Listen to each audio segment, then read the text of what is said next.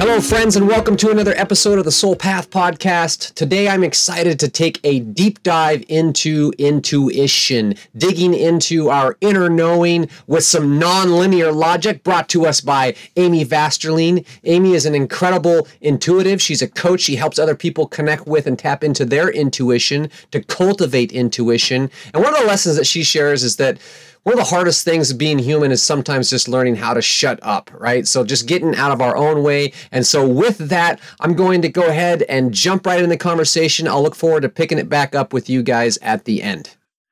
Awesome. Well, Amy, thank you so much for joining me for another episode of the Soul Path Podcast. I am thrilled to have you here. In reading your bio, I feel like I'm super excited to dive into intuition and all that that means. And hear and learn from your experience and insight on that. But to start out the conversation, I'd like to just toss out a little bit of an icebreaker. So I'm going to ask if you would be willing to complete 3 sentences for me. Life is, people are, and I am. Just let it flow out. Yeah.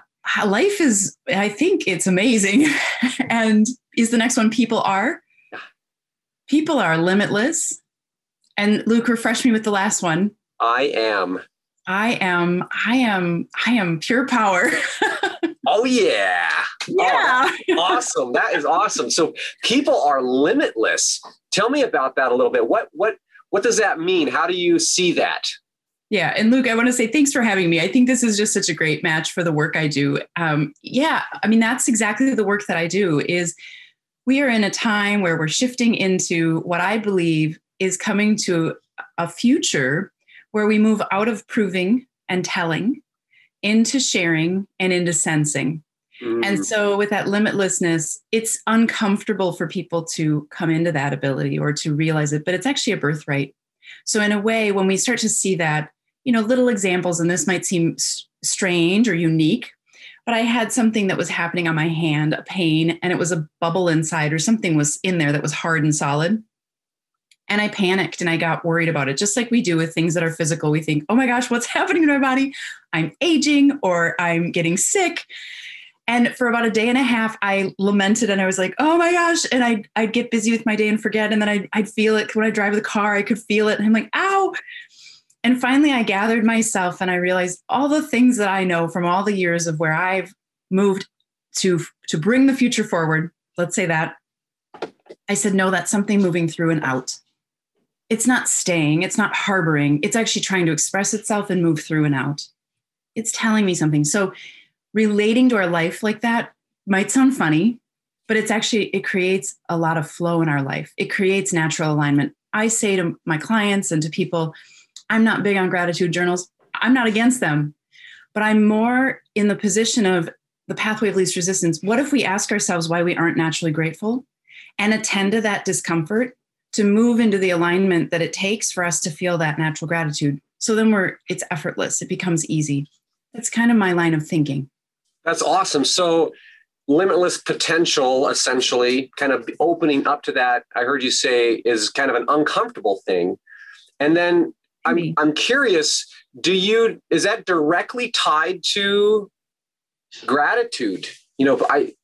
Well, not necessarily. It's just an example I'm using. But okay. Really with limitlessness, what I would say is our birthright is intuition. And it is something we deny at a high level. We're kind of afraid of it. We don't trust it. And the reason is it is non-time bound, non-linear.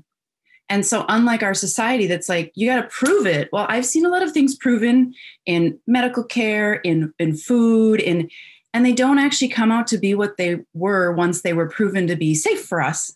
And these things happen. I'm not saying they're bad guys and we're good guys. There's none of that.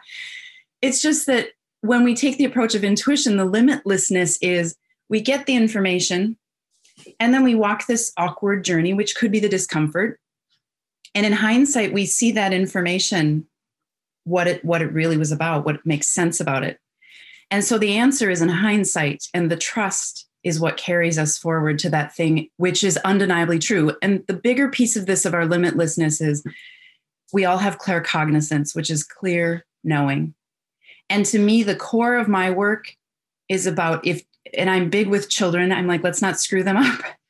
But if we keep children with their knowing And parents don't, it's not culturally in America and in most countries, most kids feel misunderstood through parenting. But if we keep our kids with their knowing, they're going to align. They're going to be naturally grateful. They're going to be naturally respectful. And that's how I raise my kids. Now, to do that, I felt for 2 years like I was breaking in two, and I didn't know why. But this limitless piece is power.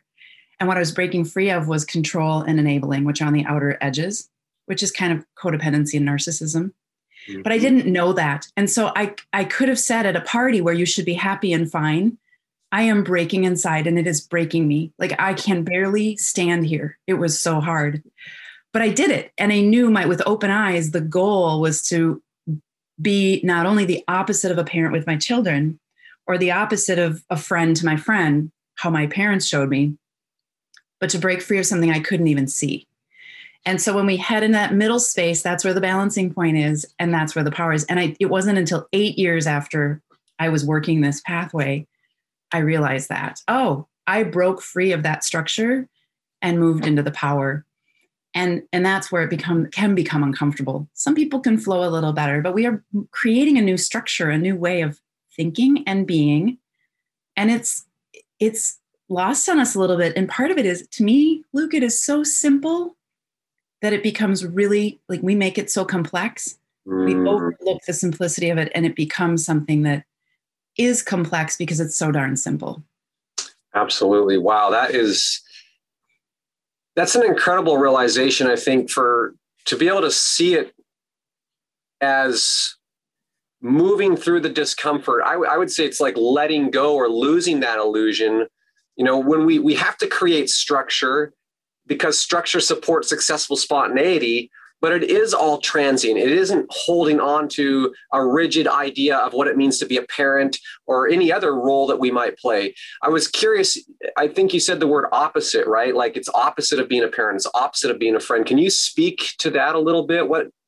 Absolutely. So it's characteristic for humans, and you're exactly what you're talking about. So intuition, when my intuition came in strong, and you might have to remind me about coming back to that question, but I want to say this first, Luke, is when mine came in strong, I am fierce and I'm somebody who I'm not going to do it unless I can do it at the highest level. It's just how I'm built. I always worked for the best company that did that thing. And so I said to the universe, and I shook my fist in the sky and I swore, and I said, if you effing want me to do this, you better show me the foundation, the definition, and exactly what I'm doing. Otherwise, forget it. And so the information came, and what came is that we are, I'm losing my train a little bit, where I wanted to head with this, but we are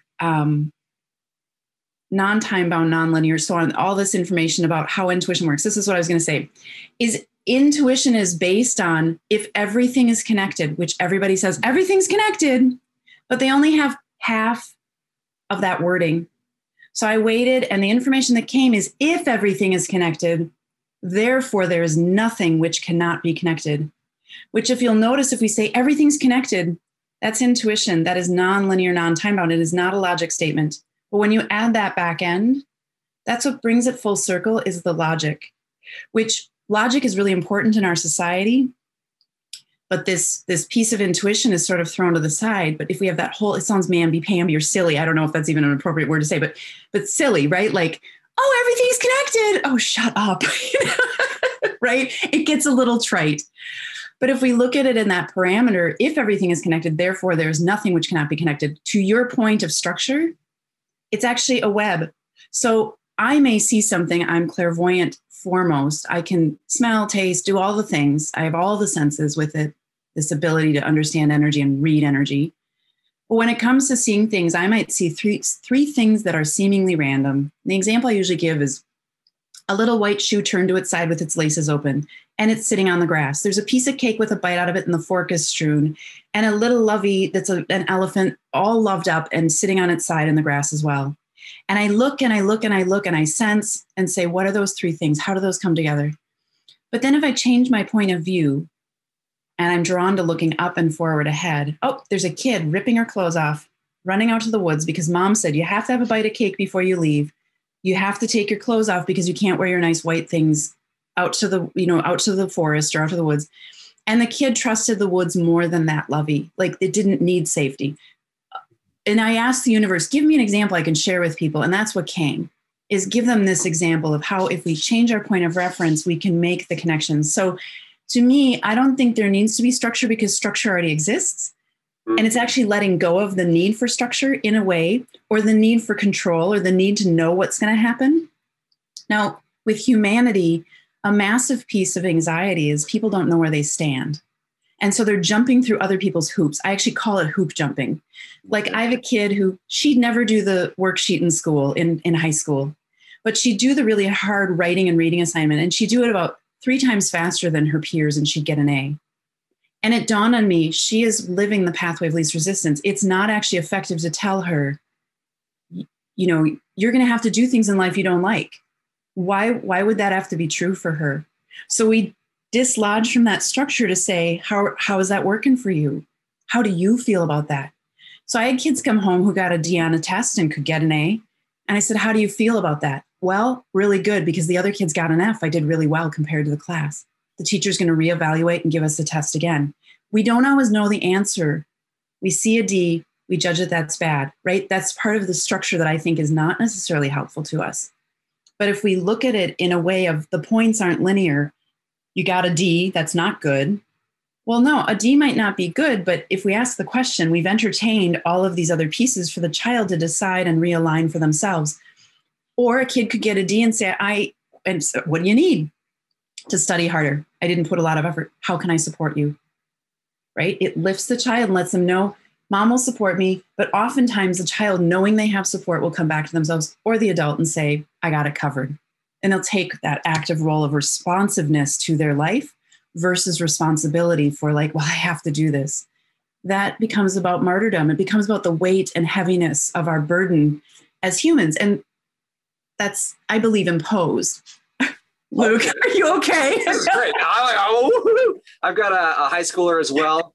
And it's interesting, if she comes home and she's like, I did terrible on a test or whatever, well, tell me about it. What's going on? Oh, I just feel like I struggle on this, or I didn't get that right, or I didn't get the grade I wanted. And say, oh, okay, so how do you feel about that? I feel like this and that, do you feel like a huge embarrassing failure? Like, is this, does that discredit you in any way, shape, or form, kind of a thing, and actually make light of it? Like, you're still just as incredible as a human being, right? You're still you have the same potential. All of these little nonlinear setbacks, the unexpected things that crop up, the chaos, whether it's a kid and a test or a business deal that falls through, or, our life is, as I see it, this kind of perpetual unfolding collision, if you will, of my personal choice or my efforts to manifest my intentions in the material world, right? So I have choice, and I can make a choice to do this or do that. I can choose to use change to be a catalyst for change. And in doing so, facilitate a lifestyle, if you will, or cultivate a quality of life. But at the same time that I'm out there actively asserting, this is my intention and what I want to intend, my intention is to have a maximum positive impact, right? I want to help lift up as many people as I can in this lifetime. That's it. No more, no less. But I understand that my choices and my intention has to be, it's going to be affected by the collision of, random chaos, essentially, right? So there are things that are in motion and out of my control at all times. So letting go of the expectation that just because I think this is what I'm going to do means that this is what's actually going to happen, right? And this is how I reconcile my mind to what I consider natural reality, right? It's not what Luke thinks. It's not what Luke's perception of reality. It's not even the image of reality that I'm projecting. It's that there is life that exists outside of me, and I'm part of that. And there's this, what I call the divine dance. My intuition, my inspiration, my intention is in this cosmic dance with the intuition, inspiration, and intention of other human beings, of other creatures, of, plant life, the cycles of the sun and the moon and everything else. So it's kind of this cool thing. So the dance is a cool thing. despite the chaos, despite the, the things that seem like, oh, was this not meant to be? Well, how could it be any other way? So clearly it is what it is. Serendipity. Right. Well, in a way, Luke, but I guess what I'm speaking to is a little bit beyond that, where we can say we create our reality, but I think that's a lot of pressure. And I think some people can get down because when we have a lot of chaos, or there are a lot of moving parts in life right now, we're transitioning from a hyper level of doing and a hyper level, like I believe we are dismantling narcissism and bringing it down. And so as a result, we're experiencing truly utter chaos, but it's okay because it's shifting us to something that is much more likened to who we are. So I would say out to the people who feel distressed right now, or they feel a bit depressed or a bit anxious or can't reconcile and confusion is in them, you're the way forward. And that's the problem that you're having is you're watching how it is and you never probably really fit that. You felt different and it's because you know how it will look in the future. But for me, what I would say to you is the less said, the better. Just with children, with ourselves, the more quiet we are, the more we're going to see the truth of it. And also, like we can accept that this is an experience we're having. And we can say, like right now, I'm having an experience in my life. I don't like it. But I just say, and I swear, so I won't do that here, but I say, I don't effing like this. And I will do this, but I don't like it. So I claim that for myself as a way to remember I will go through the motions of my knowing and headed in the direction I'm to head to do the thing I came here to fulfill. Like we say, what's my life purpose? We came to fulfill some things. And whether that's in part beauty or so on, that piece of the chaos is the more we can find that to be quiet and aligned to where we are headed, the more synchronicity comes. That's just amazing. It's like, Luke, you were in such a hurry and you were running and you were like getting a little bit stressed about being in such a hurry. And then you ended up at the school to meet the kids or whatever it is. And you pull in and there's a parking space right in the front right there where the kids can see you. So you don't have to call them because there's no cell service in the school, all the things, right? That's when synchronicity starts connecting in for us. And that's how we know we are aligning to that knowing and we are not getting in our own way. It's really good right now. And I want to come back to something that I call this myth. It's kind of like a myth buster, but the energy is really good right now for us. If we stay in a space of trust, even if we're completely lacking trust in where we're headed or what's going on, because there is a lot of chaotic energy going on, which is okay. It's fleshing things out. We're going to hit really well. We're going to stay in our alignment without really trying very hard. If we're just like, you know what, I'm going to press the trust button. Oh, I hate this. But you know what? Press the trust button. Focus there. And our journey right now is not to focus way ahead in our life, but like one city block ahead of us. That's as much as we can handle. And this has come around recently for me in readings, which it hasn't been around for quite a few years. But it's this idea, which is kind of cheesy, but I had to name it a certain way. So there's the myth, there's the old belief, and then there's the mystery. And that can be part of the discomfort that we're talking about, where I think of it as, we all remember being 13. Who can forget it, right? But what happens is your hormones are going crazy, your body gets out of proportion, and you bump into things. Like your body, you're not in control of it, sort of. And that's how I think of this part that is the mystery, where we're disconfigured or we're malconfigured for a moment while we're re-entertaining a new belief system. And what will happen during that time is we might call a friend and be like, yeah, let's meet for coffee. And then they call, they're like, oh my gosh, we had a last minute funeral from this friend's friend and I have to, whatever. Then the next week you try and meet for coffee again and they can't meet you again. When you see those things happening and you're in this discombobulated state, what's really going on is the universe or God or source or whatever you want to call it is protecting us from them informing us anything about our new belief. So there will be people that are kind of get shut out, or it seems really strange. But once we catch up to that new belief, we hit the miracle. And people around us will align to us or they will fall away. So if your problem was overwhelm, you formed this new belief about overwhelm and dismantled what it was before, and you get into this situation of being like, I got it now. And you might not even realize what you've got, but something changed and you feel a little bit different. People around you might be saying, I feel so overwhelmed. They're catching up to the speed of where you are now. And that's how we know. Some people will come with you, and sometimes some people have to fall away because they haven't figured that out and they can't hit or meet you energetically but they aren't even aware of it. It's all behind the scenes. So I want to focus on the experience. We're having an experience, and we can claim that sometimes that's trash. That's just crap. Like, that experience is no fun whatsoever. But I've had a lot of experiences. I mean, since I was very little. I want to jump into. I want to ask about your kind of the origin story, if you will, of your own intuitive journey. But just real quick before we get to that, can you elaborate a little bit on, you had used the word response and responsibility. Mm-hmm. And those two words, was that a contrast between the two, or how do you see those inner? Yeah, no, it's really important. And Luke, this came around many years ago for me when I was doing readings, actively, where there are two words. There's expectations and responsibility, and that those hung out in an area of control. And I think it's easy to relate it to parenting or having a boss who controls you versus a boss who flows with you and helps you rise higher.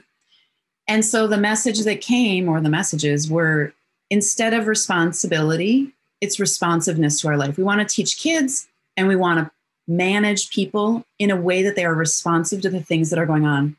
Because if we have that space of you aren't responsible, we're again burdening children instead of saying, be responsive. For me, when my kids were, 12, 13, I said to them, hey, if you ever go to a party and you're drinking, or you're with kids that are doing drugs or drinking, I want you to be responsive and tune into that situation and see where you're falling in. And I want you to react or act in alignment to that. So meaning, I was asking my kids to tune into their intuition so that if they felt something was wrong there, they would leave. And they'd tell their friends, I need to leave. You can come with me, or you can call, whatever the deal is. Like, make a plan so that they stay in touch with that, knowing their intuition. So responsiveness allows us a more free flow with that. Now, expectations is met on the other side with expectancy. And I don't necessarily mean one is good or bad. It just, if we're talking about living spiritually and living the experience that's a more pathway of least resistance, being expectant is going to be a more powerful place. It's the kid who opens the gift and doesn't even really care what's in there, in the way of, they're just excited about everything. I got a gift. Look at this. Oh, you know what? Do you like that? You can actually have that. It's just this open-heartedness. And you think about it, a way to lock that in is when we think about a pregnant mama who has no clue what's going to happen and how their life will change. They're just so excited. Oh my gosh, what's going to happen? Right? They just are excited. They're expectant. Instead of having an expectation of, well, you didn't meet my expectation, that again forces people, I believe, to do this hoop jumping. And I believe it's what creates a lot of anxiety. They're trying to be something they don't even know necessarily how to be it. Right. Yeah. Being and doing that, those are things that we could dive into. So just to clarify, when you're talking about being responsive and responsiveness, would you say that that's similar to, or even synonymous with, openness? Being open and receptive? Sort of. It's more in the lane of your own life.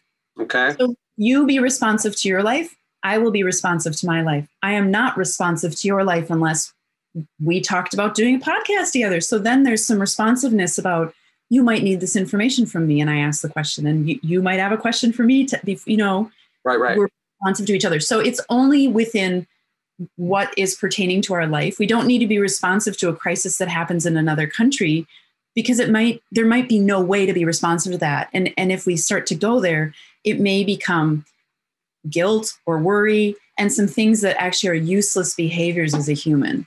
Ultimately going to weigh it down, bring down the vibe. Yeah, absolutely. Right. So is there a connection then in your mind, would you consider us as individuals, each person in their own path, like you were saying, responsible for our responsiveness? Right. That's the only thing you're responsible for. Okay. All right. I love it. Woo, is your responsiveness. Yeah. How we choose, have we elevated our awareness? Are we aware of how we are responding? Mm-hmm. And that we have some choice in that matter to be open and non-judgmental, to be right. accepting of the circumstances, not fighting against it, not, expecting it to be differently and resisting life as it unfolds, but instead being present with life, the gift of life. And in that present state awareness, that's where I think, like you were saying, you notice the shoe, you notice the fork, you notice the little things. In my paradigm, life is always talking to me. There's always something going on that is speaking wisdom into my life, or insight, or direction, or, inspiration. And just yesterday morning, I was sitting out drinking coffee, and there's Western bluebirds, really beautiful birds, and they had disappeared for a while. They had been nesting, and now they've hatched. And so there are 3 little baby birds, and the mama bird was out there, and she's, getting bugs. And, at first she's putting the bugs in the other baby bird's mouth. And then pretty soon she's like getting the bugs and she's setting it in front of the baby bird. So the baby bird has to go over, and then pretty soon she's showing them how to go find the bugs. And I'm watching this and I'm thinking, wow, this is so cool. This is just like it is, with our own children, right? We got to teach them how to feed themselves, so to speak. But for me at that point in time, that contemplation, I was thinking about it at a larger scale. And that was, teaching people how to find nourishment for their own soul, or how to feed their own personal growth, and I could see that. And it was like teaching people how to hunt for food, kind of a thing. Anyway, just a small example. Let's transition to your story specifically. There's something I think is super awesome. I want to hear you tell it, so I'm not going to say it. But in reading your bio, I don't know if you would call it your spiritual journey, but your awakening or your intuition really started with a pretty remarkable experience circa age 7. Is that right? Can you tell us a little bit about that? Absolutely. It came kind of wildly for me, but beautifully. I think when I was young, really beautifully. So I was not the favorite kid in class in first grade, not at all. And there were 3 times that we were in the middle of a spelling test and I was mentally checked out. I just wasn't there. I mean, people may say you had ADD and so on, but I really feel it was this spiritual attunement to knowing this isn't the way that I learn. This isn't the way I do it. And there's a different way that's easier for me. That seems resistant, but that's what I really see. So I was sitting in the classroom the 3rd time and the teacher came over and she shook my shoulder and she screamed at me and said, "What are you doing?" Bah! It just left her panicked clearly. And I looked beyond her out the classroom window across the room, and I was out there floating beyond the window. And next to me was a yogi that was dressed in white, and it was a man with a turban, legs crossed, floating next to me. And I had no clue what a yogi was, but I knew that felt safer than being in the classroom. And I had that awareness, but I thank God I said nothing, because it would have been a really bad situation. They would have thought I was more weird and different than they already did. But I looked around the classroom to see that the kids had been on spelling word 8. I mean, I really had checked out.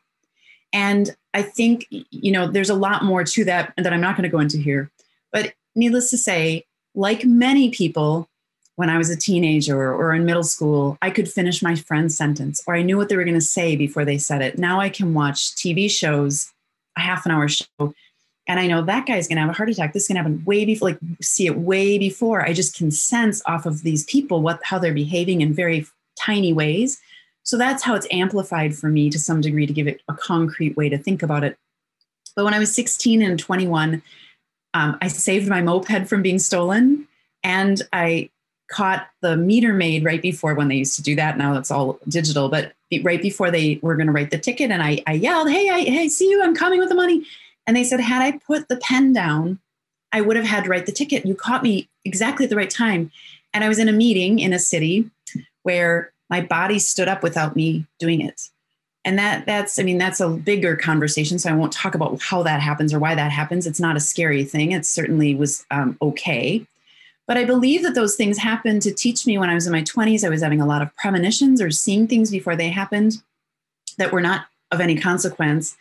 But I believe in the long run, it was to teach me this is good and it will serve people. It's not scary and it's not bad. Why would I feel more safe with the yogi outside the classroom than being in the classroom with the teacher who's screaming at me? Those were just some hallmarks to tell me this is okay. Because as it came in when I was about 27, I had a premonition that I would die when I was 34. Spoiler alert, I'm way older than that.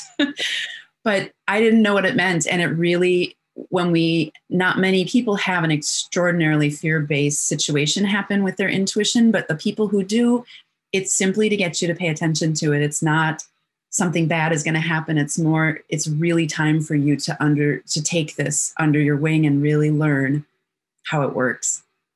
So almost like it's an invitation to take responsibility to your intuition for your intuition. I mean, maybe that's one way of looking at it. Well, it's time to expand it. I think that people that have those experiences, like I've worked with some kids who had some really crazy experiences. I mean, kind of perverse, not sexual, but very young. And all I need to say to them is, in 2 years, the reader and ability you'll be to understand this. And they're like, oh, I get it. It might be scary now, but in 2 years, I'm going to see bigger, scarier things, but I will understand this and I will understand that. And they calm down and they center. They get it right away. So I think that, it can come with some hurdles that are like, what's going on? I mean, to see that you're going to die in a few years is really alarming.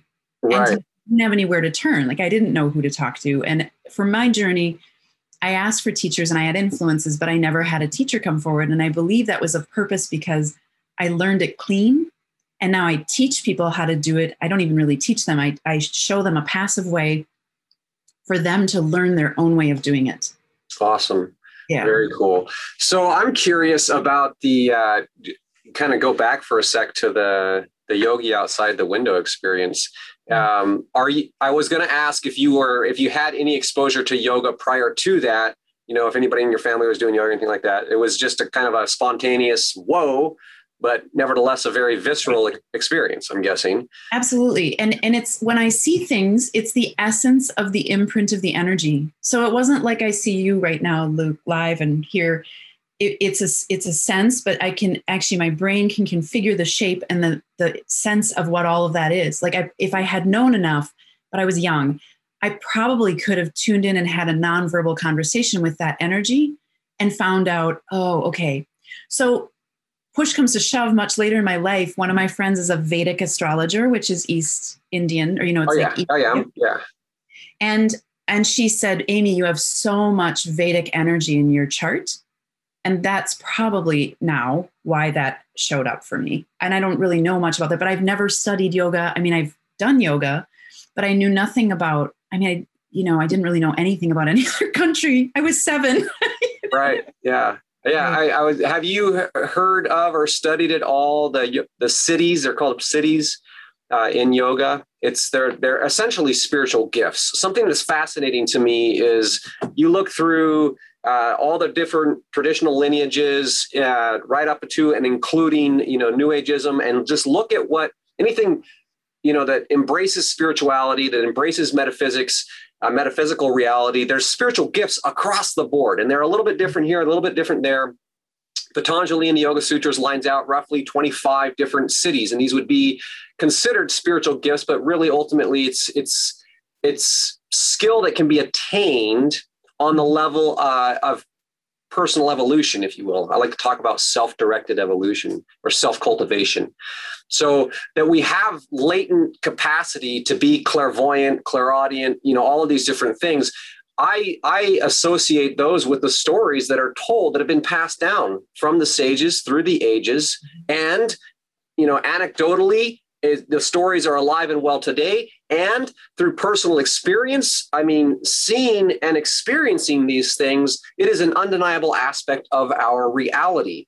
So in the yoga cities, one of the yoga supernatural powers, even though it's a natural thing, would be levitation, teleportation, the ability to kind of move again in a non-linear fashion, right? Get out of the logical, I have to understand it, and just understand that there are things that we don't understand. Even, as much as modern culture likes to claim, this is what the science says. The science is always shifting. The science itself is very transient, and science contradicts itself, and science changes constantly. So, and science in many ways is just catching up with technology, I would say human technology that has been around for thousands of years, through traditional Chinese medicine, through Qigong, Kung Fu, through yoga. all of this kind of stuff. It's amazing. And without having to understand it, without having to put a label on it, the truth is people like yourself and those who have that, they're born with that innate sensitivity and intuition. You've been experiencing this in your life from the time that you were a child. And it's right. It's right. I was highly aligned as a child. Magic stuff happened for me. I stuck out, and I'd be at the grocery store and somebody would say, the moms would be talking and they'd pause and I'd sum it up with wisdom. And they'd be like, holy mogoly, she's really wise. But I didn't really understand that. And, with what you're saying, Luke, about the cities and all this is, to me, it's not a gift. It's actually an ability. And so somebody can be really talented at playing the piano, but they can choose to never play the piano. But that gift can't be taken away. Now, you can say, well, somebody's hands could get hurt and then they can't play anymore. But we still have the music inside of us. It still is a part of who we are. And so instead of saying it's a gift, and I know why I have it so strongly, and it's not something that's exactly pretty and sweet. So that's odd. It's different. I'm a bit different that way. But I would rather say it's the invitation. Like when I had the intense thing that came when I was 27 that said, you will die when you're 34, it was a massive invitation to be like, heads up, you're going to deal with your intuition now. And you're going to put everything that you are to it. And then I couldn't fight that. If I did fight that, it's like things would get trickier for me. Mentally, I'd move further away from my knowing and my ability to manifest, how I do naturally. That magic that's a part of who I am seems to hide and not shine. So it's pretty easy for us to tell where to attend in our life but again, a lot of it takes quiet. I mean, I say in parenting, the biggest thing we need to learn, and I had to learn it, is shut up. Say the first thing that comes out of your mouth and then stop. I don't like it when you leave tea bags on the edge of the sink. Stop. They know the rest, right? Or whatever it is, it's like we're quick to have to make words for it and justify it or build a foundation. And I think that it's a little bit more simple than that. Sorry, I have a cat that's moving around and he's going to sneeze maybe. So what is the invitation? And that's what I would tell the listeners is, what is your invitation? And it can be a gentle, easy, back and forth volley. What is your invitation? And how do you attend to that through being responsive? Stay in your lane, right? I was told years ago, I had learned Qigong we have a master where I live, and he's really well achieved. And I went to level 3 and I kind of did it begrudgingly. But then I learned what I needed to learn at level 3, and then my own intuitive ability filled in the rest. And I could do healings that, like, I had a woman who had a cancer tumor in her liver. I did a healing on her. She had a scan the next day and it was half the size. Now, that might sound miraculous, but I knew what to do. And then I was told, don't heal people. You know now, but I needed that information and the foundation of how that works to understand how to teach people. And for me, I work with people with career and relationships. And my sweet spot is I can go all the way to their hell with them. And I am not one iota afraid. It doesn't bother me. Like, I can go to a very dark place with people and help them see and rise up to the highest extent of who they are. And that takes me having a really, really big shadow in order to deal with all the thousands of people I've read with and help understand them.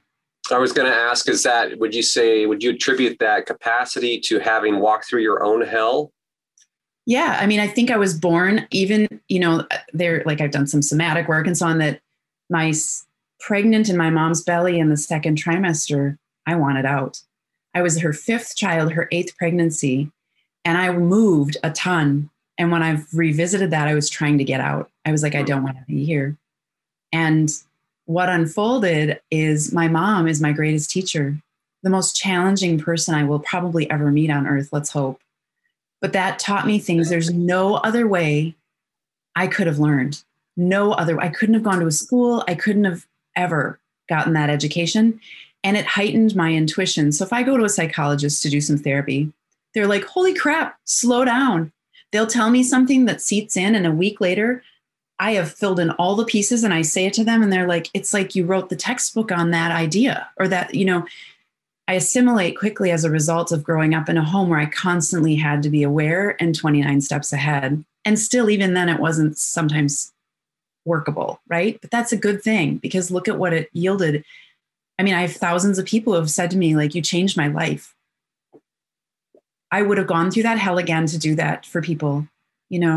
That's what we're about, is helping people see their own bright light. And for me, helping them move on to where they really see the truth about themselves. We forget. It's so simple, the truth of who we are, your skill set, what you're about. We just forget from all of that. To me, that responsibility or the things that burden us. Maybe responsibility doesn't burden some people and they like that, but you get where I'm headed. So how do we invite ourselves to be a part of our life? Yeah. And along with that, what is life inviting us to, right?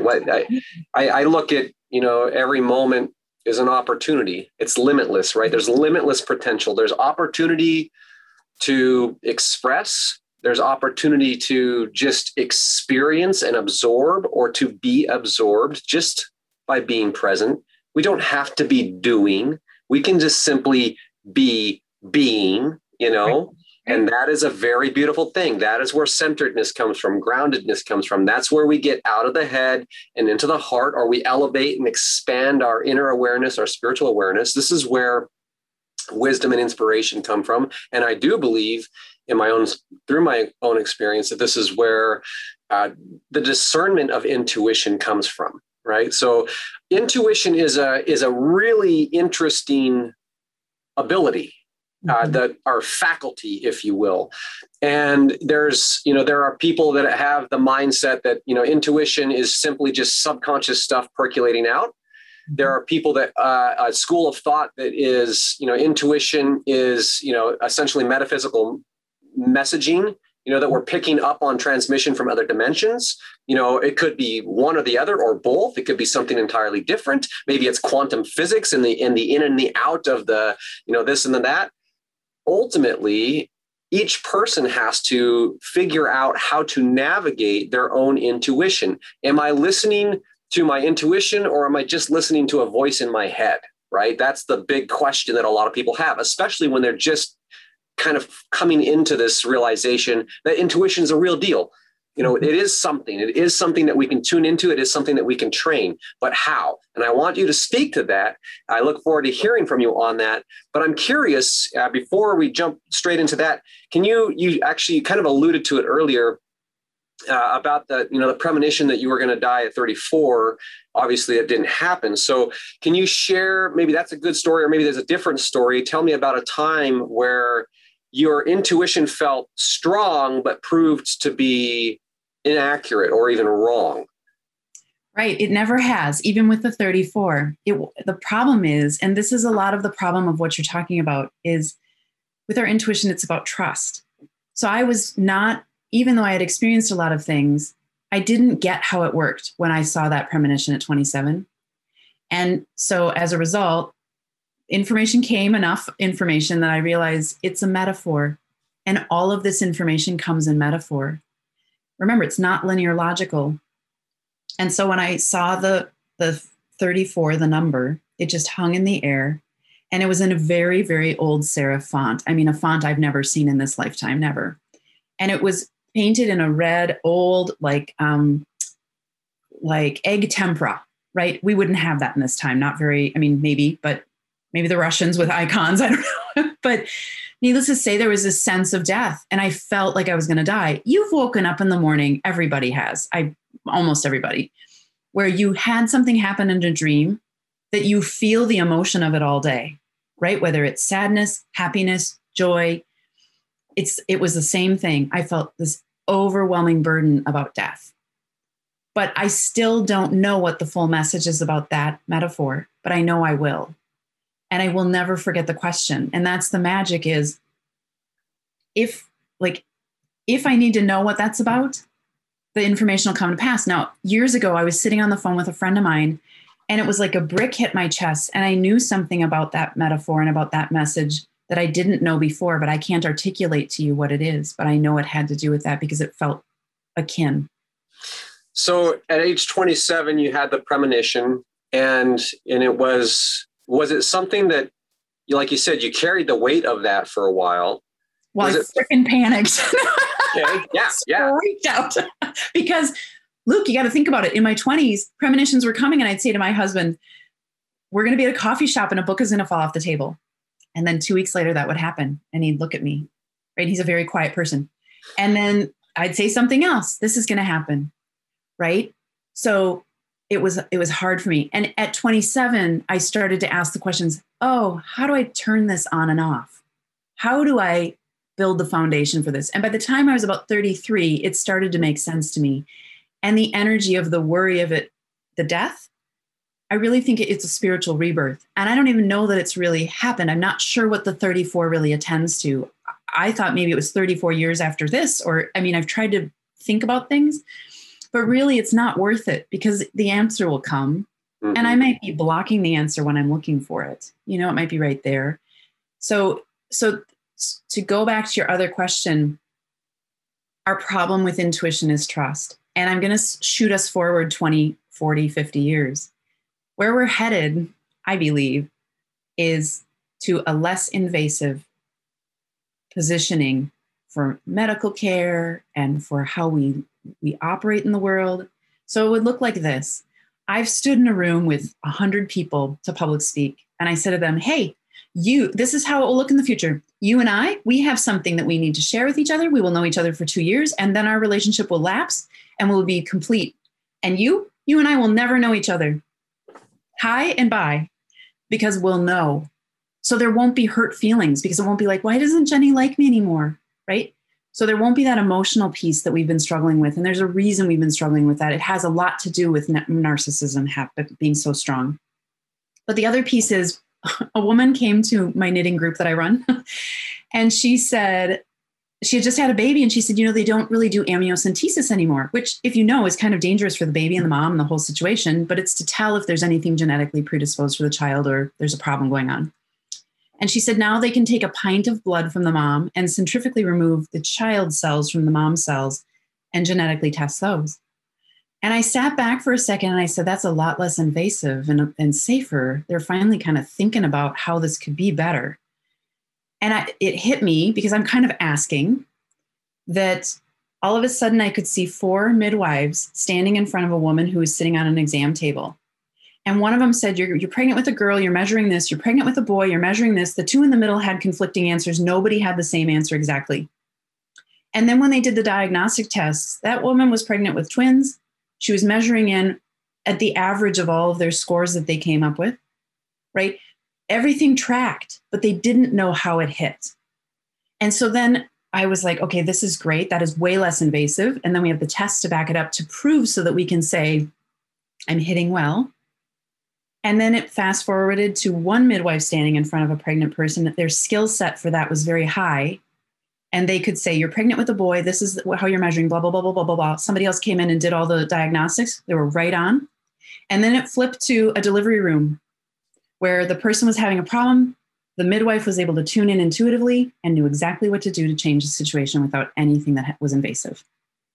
So to me, that's an example of how intuition is so powerful, but it takes repetition. It's taken me, that's why it started, I believe, so young for me. So I would trust it because I am feisty. I mean, I got a gray streak in my hair when I was 17. It showed up out of the blue, right? And I'm like, what is that? Why? And then finally, when I was 33 or so, I was like, they marked me. They're like, watch that one. She is trouble. Like she's going, push the bar on everything. So to me, even in 2013, which isn't so long ago, I sat in front of a group of 5 people and I was going to read individually for each of them, but in front of each other. And I literally said to them, can I do this SHIT? Naughty, in front of them. Because I'm like, this is ridiculous. How can I do this? And I hit right on with all of them, right? Just like knocking down all the pins. How could anybody know that much about thousands of people, right? And the more I do it, the better and tighter I get. I've even said to clients when I was newer at it, I don't care if you want to know. I want to hijack your reading right now. and take this further because I care so much to understand the core of this for you and understand how to get to the core of things for my clients so that they really can heal. They really can get back to themselves or whatever it is that they need. So that's good stuff. I mean, that's gold. In your experience, I hear you say trust a lot. I want to share with you I like to use acronyms a lot. So my acronym for faith is following an intuitive, trusting heart. So following an intuitive, trusting heart means not so much I have to have it figured out, not so much I have to see it all, because I trust that even though I can't figure it all out, even though I can't see the future per se, I can feel and sense and navigate my way through life intuitively. This is what keeps me in the flow state. And it only is accessible to me, at least in my experience, when I get out of my head and I'm into my heart, right? The sensing has to come from the center of our being, not through the mental projections of who we think we are. So, but that does segue to following an intuitive, trusting heart, how we or what we trust, right? Like when you talk about trusting your intuition, can you describe that in a way without using trust and intuition, essentially? You know what I mean? Like, what does that mean exactly to the layperson? Luke, you actually spoke to it right here. So well done. I mean, you're not realizing you are, but discernment is a massive piece because that comes from our knowing, which is claircognizant in our heart field. And everybody is intuitive in two ways. They have claircognizance, which is our heart field, and clairsentience, which is our gut instinct. It's that solar plexus in, where we get squishy under our rib cage. And we can sense into those things. We're at a party and we sense, I am not going over there. That's our gut saying, Now our heart field, I actually teach a class called Tools of the Heart. And our heart field, what I've learned is we can send a message out and we can receive messages through our heart. So when I said to you, my body moved without me moving it for the parking ticket, that's how it did it, is something sent a message to my heart and it moved my body. So we can respond. It's not that we can control people and it gets weird, but with claircognizance, we really are naturally going to sense and read things. So if people are more like a healer type, just by their nature, they're on a road trip, they're driving past towns, and all of a sudden they're like, something is really wrong with that town. That is their heart field picking it up. And then they research when they get back to, use Google to figure it out. And they're like, oh, they had a plant that exploded or something happened and the people are really sick. And it's not visually apparent, but they knew. So that's what we say with the heart is knowing.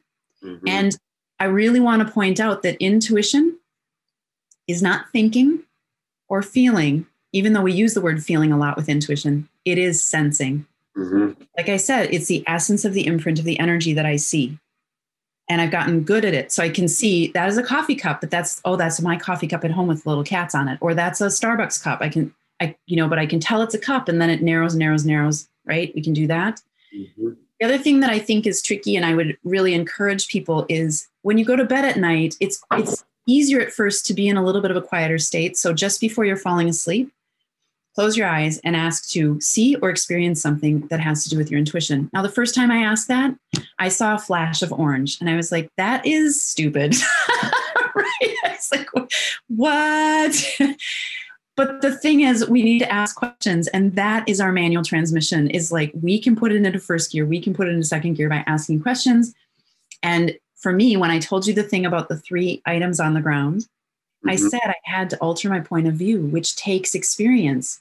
I couldn't tell. I was so focused on those 3 things and they were driving me nuts, which I could be so focused on the 34. What does that even mean? I'm driving myself nuts and I'm not altering my point of view, right? Mm-hmm. So then when I sensed inside, look up, then I could see the rest of the picture and fill in that web of constructed information. So that's why, Luke, I thought I was full of it because I come from like creative brilliance, right? That's my people. And I thought I am so highly creative. I can make this up and people believe it. And I am somebody, like I said, who has extremely high standards for things. So I didn't want to be selling a bill of goods that was silly. And when you do this and you see the things happen and you see the full cycle of it, you start to trust it even more. And you know what? It's kind of funny. like me with the streak. I don't trust this. You show me again. I don't trust very easily based on my childhood, based on a whole bunch of things. And therefore it's not wrong to ask again. I say it like this. I'm more about belief than faith. I love your analogy or your acronym. I do. I really like that. But I'm more like this. Okay, universe, I am creating this idea. I'm throwing this rock out to you. I see you catch it. And now we are in collaboration. So I will follow the good and uneasy path it takes to get me where I am asking to go. And I may not like it at points, but I will follow that path, right? I will not resist it. So I think of it as we are the creator. We are asking to get support to create from all of creation, you know? Beautiful. So I know that you have, there's a vision of your heart and you're on a mission. Wisdom Gatherings, I believe, is the name of your mission here. Can you tell me in your, and you're throwing it out and this divine collaboration, for lack of a better word, where your intuition and inspiration has led you to have a positive impact, to bear fruit in the world, right? To help other people embrace their intuition, awaken to their intuition, their gifts, how to use it and all of that. Can you tell the audience about this vision, this mission, this organization? Yeah, absolutely. So I am an intuitive and I do that as my work, but I have started something in 2016 that didn't carry the same name, but has for the past 3 years, called the Wisdom Gathering. And it really, I've had quite a few men ask me to open it up for men, and I'm thinking about starting a co-ed version of it, but for now it's for women. And it really is a space for the deep thinker who is not necessarily fond of surface conversation, and this space in which to really do some self-discovery through intuition, as well as gain inspiration and calm, recentering. I could say a lot about this, but I think the main point is to help neutralize the playing field so women do not feel so alone.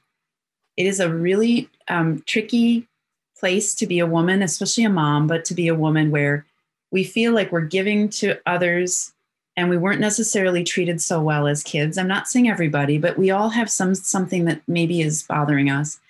And we're kind of in the middle, not in our power, but hanging out like, what do I do? Where do I receive? Where is the space from which I receive? And this is it. I mean, I've had women say astounding things. Like one woman said during COVID, it's the only place she found connection that actually was meaningful to her and grounded her and made her feel completely back to herself. So it's an environment where all things can be said. I had a lot of clients who said to me, I don't know where to talk about these things. And whatever those things are, it could be spiritual matters, it could be ways of thinking. And we're sharing ways to up-level the ways to think about living spiritually so that it is the pathway of least resistance. I want it to be easiest for you and show you, this, you can flow through most everything. That is such a beautiful, I had a mental image of, fellowship, really. You know what I mean? Coming together, it's intimacy, it's intimate connection, intimacy. Let's let down the walls, the self-protection mechanisms, the ego, and just be raw, be real, and connect from the heart. And that is so much the heart of the Soul Path podcast, is to create that safe space. I have wonderful conversations and interviews with people that are all across the spectrum from different backgrounds and all that kind of stuff.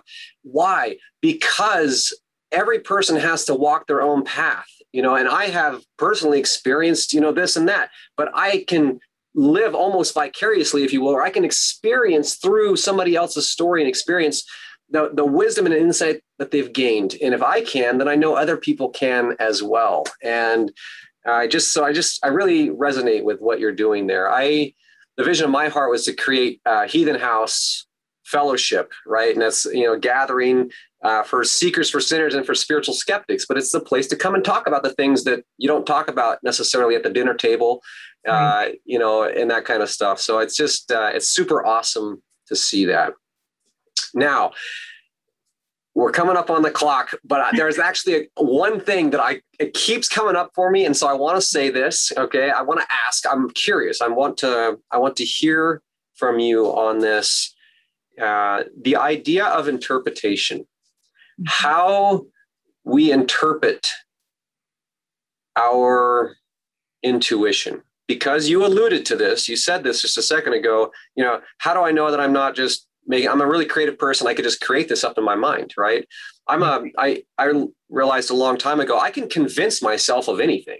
You know what I mean? Like if I really wanted to, I could be completely convinced about this or that, only to later find out that I was wrong. And I think anybody that's lived any amount of time in life ultimately realizes that at some point we think something, we're so sure we believe it through and through, but we're wrong. And then it's like, wait a second. Even though I was so sure and I believed it absolutely, I was wrong. So can you speak to the interpretation of intuition within that framework a little bit? Right. No, absolutely not. No, I'm just kidding. That's your answer. Yeah, that's okay. It's an art form. That's why it's nonlinear, non-time bound. Yeah. And we are reading energy from the quantum field. That's what's happening. It's the energy between the atoms is where we're soliciting or receiving this. And as a result, it takes, like a musician or like a painter, it takes experience after experience to trust and know. And this is why I teach this everyday intuition workshop once a month, so that people can come together and practice with their intuition. And they're so new at it and they hit so incredibly well because they don't have any BS in front of them saying, don't do that, don't do that. I've learned this. They just flow with it. It astounds me. So it's easy right out of the box for us, but we make it so complex. And I will say to you, when I had good personal intuition, I knew things and it was protective and all these things until my intuition came in to read for other people. And then my ability would pull back and I wouldn't be able to have it naturally for myself and it would move forward. And I think most people experience a push and pull. And there's some energetic reasons with that too, that your intuition is stronger for you at certain times and not so strong at other times. And you can ask those questions too and say, why is that, universe? Show me. I mean, that's very powerful because then you start to realize I'm not so good in November, whatever the answer is. Yeah. But ultimately, it's getting that refinement of understanding the ability to make sense of the sense. Awesome. and put, feeling the finesse of that. And that sounds kind of open-ended, but it's really, you said something earlier, Luke, I forgot, that was like, that part is mental. Well, the doing is mental. The being is all about intuition. And we could liken that to feminine energy, that it's more, intuition is more natural, not necessarily to women, not in this lifetime for sure, but just to our feminine energy and connecting to that, letting go if you can't find the answer, not rushing at it, because that's too masculine for this process of art is sometimes accidents, right? But we can build upon the thing that we've learned and build upon that and build upon that. And it literally took me 2 decades of consistent opportunities. So what I say to people is, in 10 years, the reader I'll be. And what I mean by that is, for you listening to this, when you start, you become better and better and better and better, and you learn your way. And if you need support, you can check out where I am and come and join us at Everyday Intuition, where it is this passive way for you to connect into your own way of doing it. Because I feel like Luke's way of doing it, Amy's way of doing it, Jenny's way of doing it, Carrie, those are the best ways. That's why we all are here and unique. And we need everybody's intuition, because you might pick up on things I don't pick up on, and vice versa. Yeah. Absolutely. So well spoken, such well-spoken wisdom. So thank you very much, Amy, for that. If anybody's intuition right now is just going bing, bing, bing, bing, bing, I really want to connect with Amy, what's the best way for them to do that? Where can they look you up? Tell them how. Yeah, I have a website. It's just my name. So Amy, A-M-Y, and then Vasterling. It's a big one. It's V as in Victor, A as in Amy, and then Sterling like the metal. So Vasterling, amyvasterling.com. Awesome. And you have monthly workshops, you were saying? I do. So the Wisdom Gathering is held monthly. I have a membership with that too. If you want more, it's actually less expensive than paying monthly. And then this Everyday Intuition will resume in September. And it is, I don't know when this will be published and all the things are happening, Luke, but it is quite auspicious, not to pressure people, but if you're feeling it, between August 1st of this year, 2021, until September 14th, the energy is auspicious to have a reading, and it really applies to January of 2022. We are doing some massive shifting, and August has always been a catalyst for the past, 5 or 6 years. So if you're feeling it, I would highly encourage checking in on that. I would too, and I'll make sure to put the links in the write-up and all of that. With that, it has been an honor. Thank you so much for sharing your story and your insight. And is there any final words, any last thing you'd like to share with the audience?